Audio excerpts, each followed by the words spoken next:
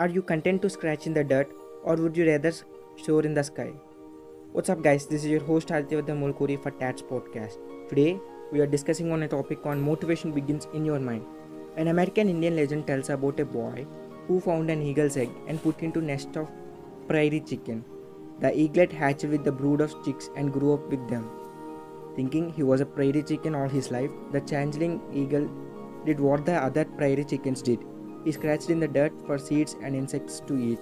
He clucked and cackled. He flew in a brief thrashing of wings and flurry of feathers, no more than a few feet off the ground. After all, that's how prairie chickens were supposed to fly.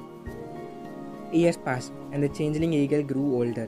One day, he saw a magnificent bird above him in cloudless sky, hanging with a graceful majesty on the powerful wind. It showed with scarcely a beat of its golden wings. "What a beautiful bird," said the changeling eagle to his neighbor. "What is it?" "It's an eagle, the chief of birds," his neighbor chicken clucked. "But don't give it the second thought. You could never be like him." The changeling eagle listened to this neighbor and never gave it a second thought. He died thinking he was a prairie chicken. What about you? Are you content to scratch in the dirt or would you rather soar in the sky? If you prefer to soar, here are two thoughts which may help you. First, find something to get excited about, something to look forward to, something to dream about, something to devote your life to. Second, keep telling yourself you can do it. Stay away from cynics and complainers. There's not growing anywhere.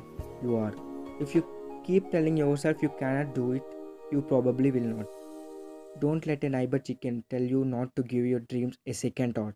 Shoot the eagles. Don't lie as a prairie chicken. Stay positive.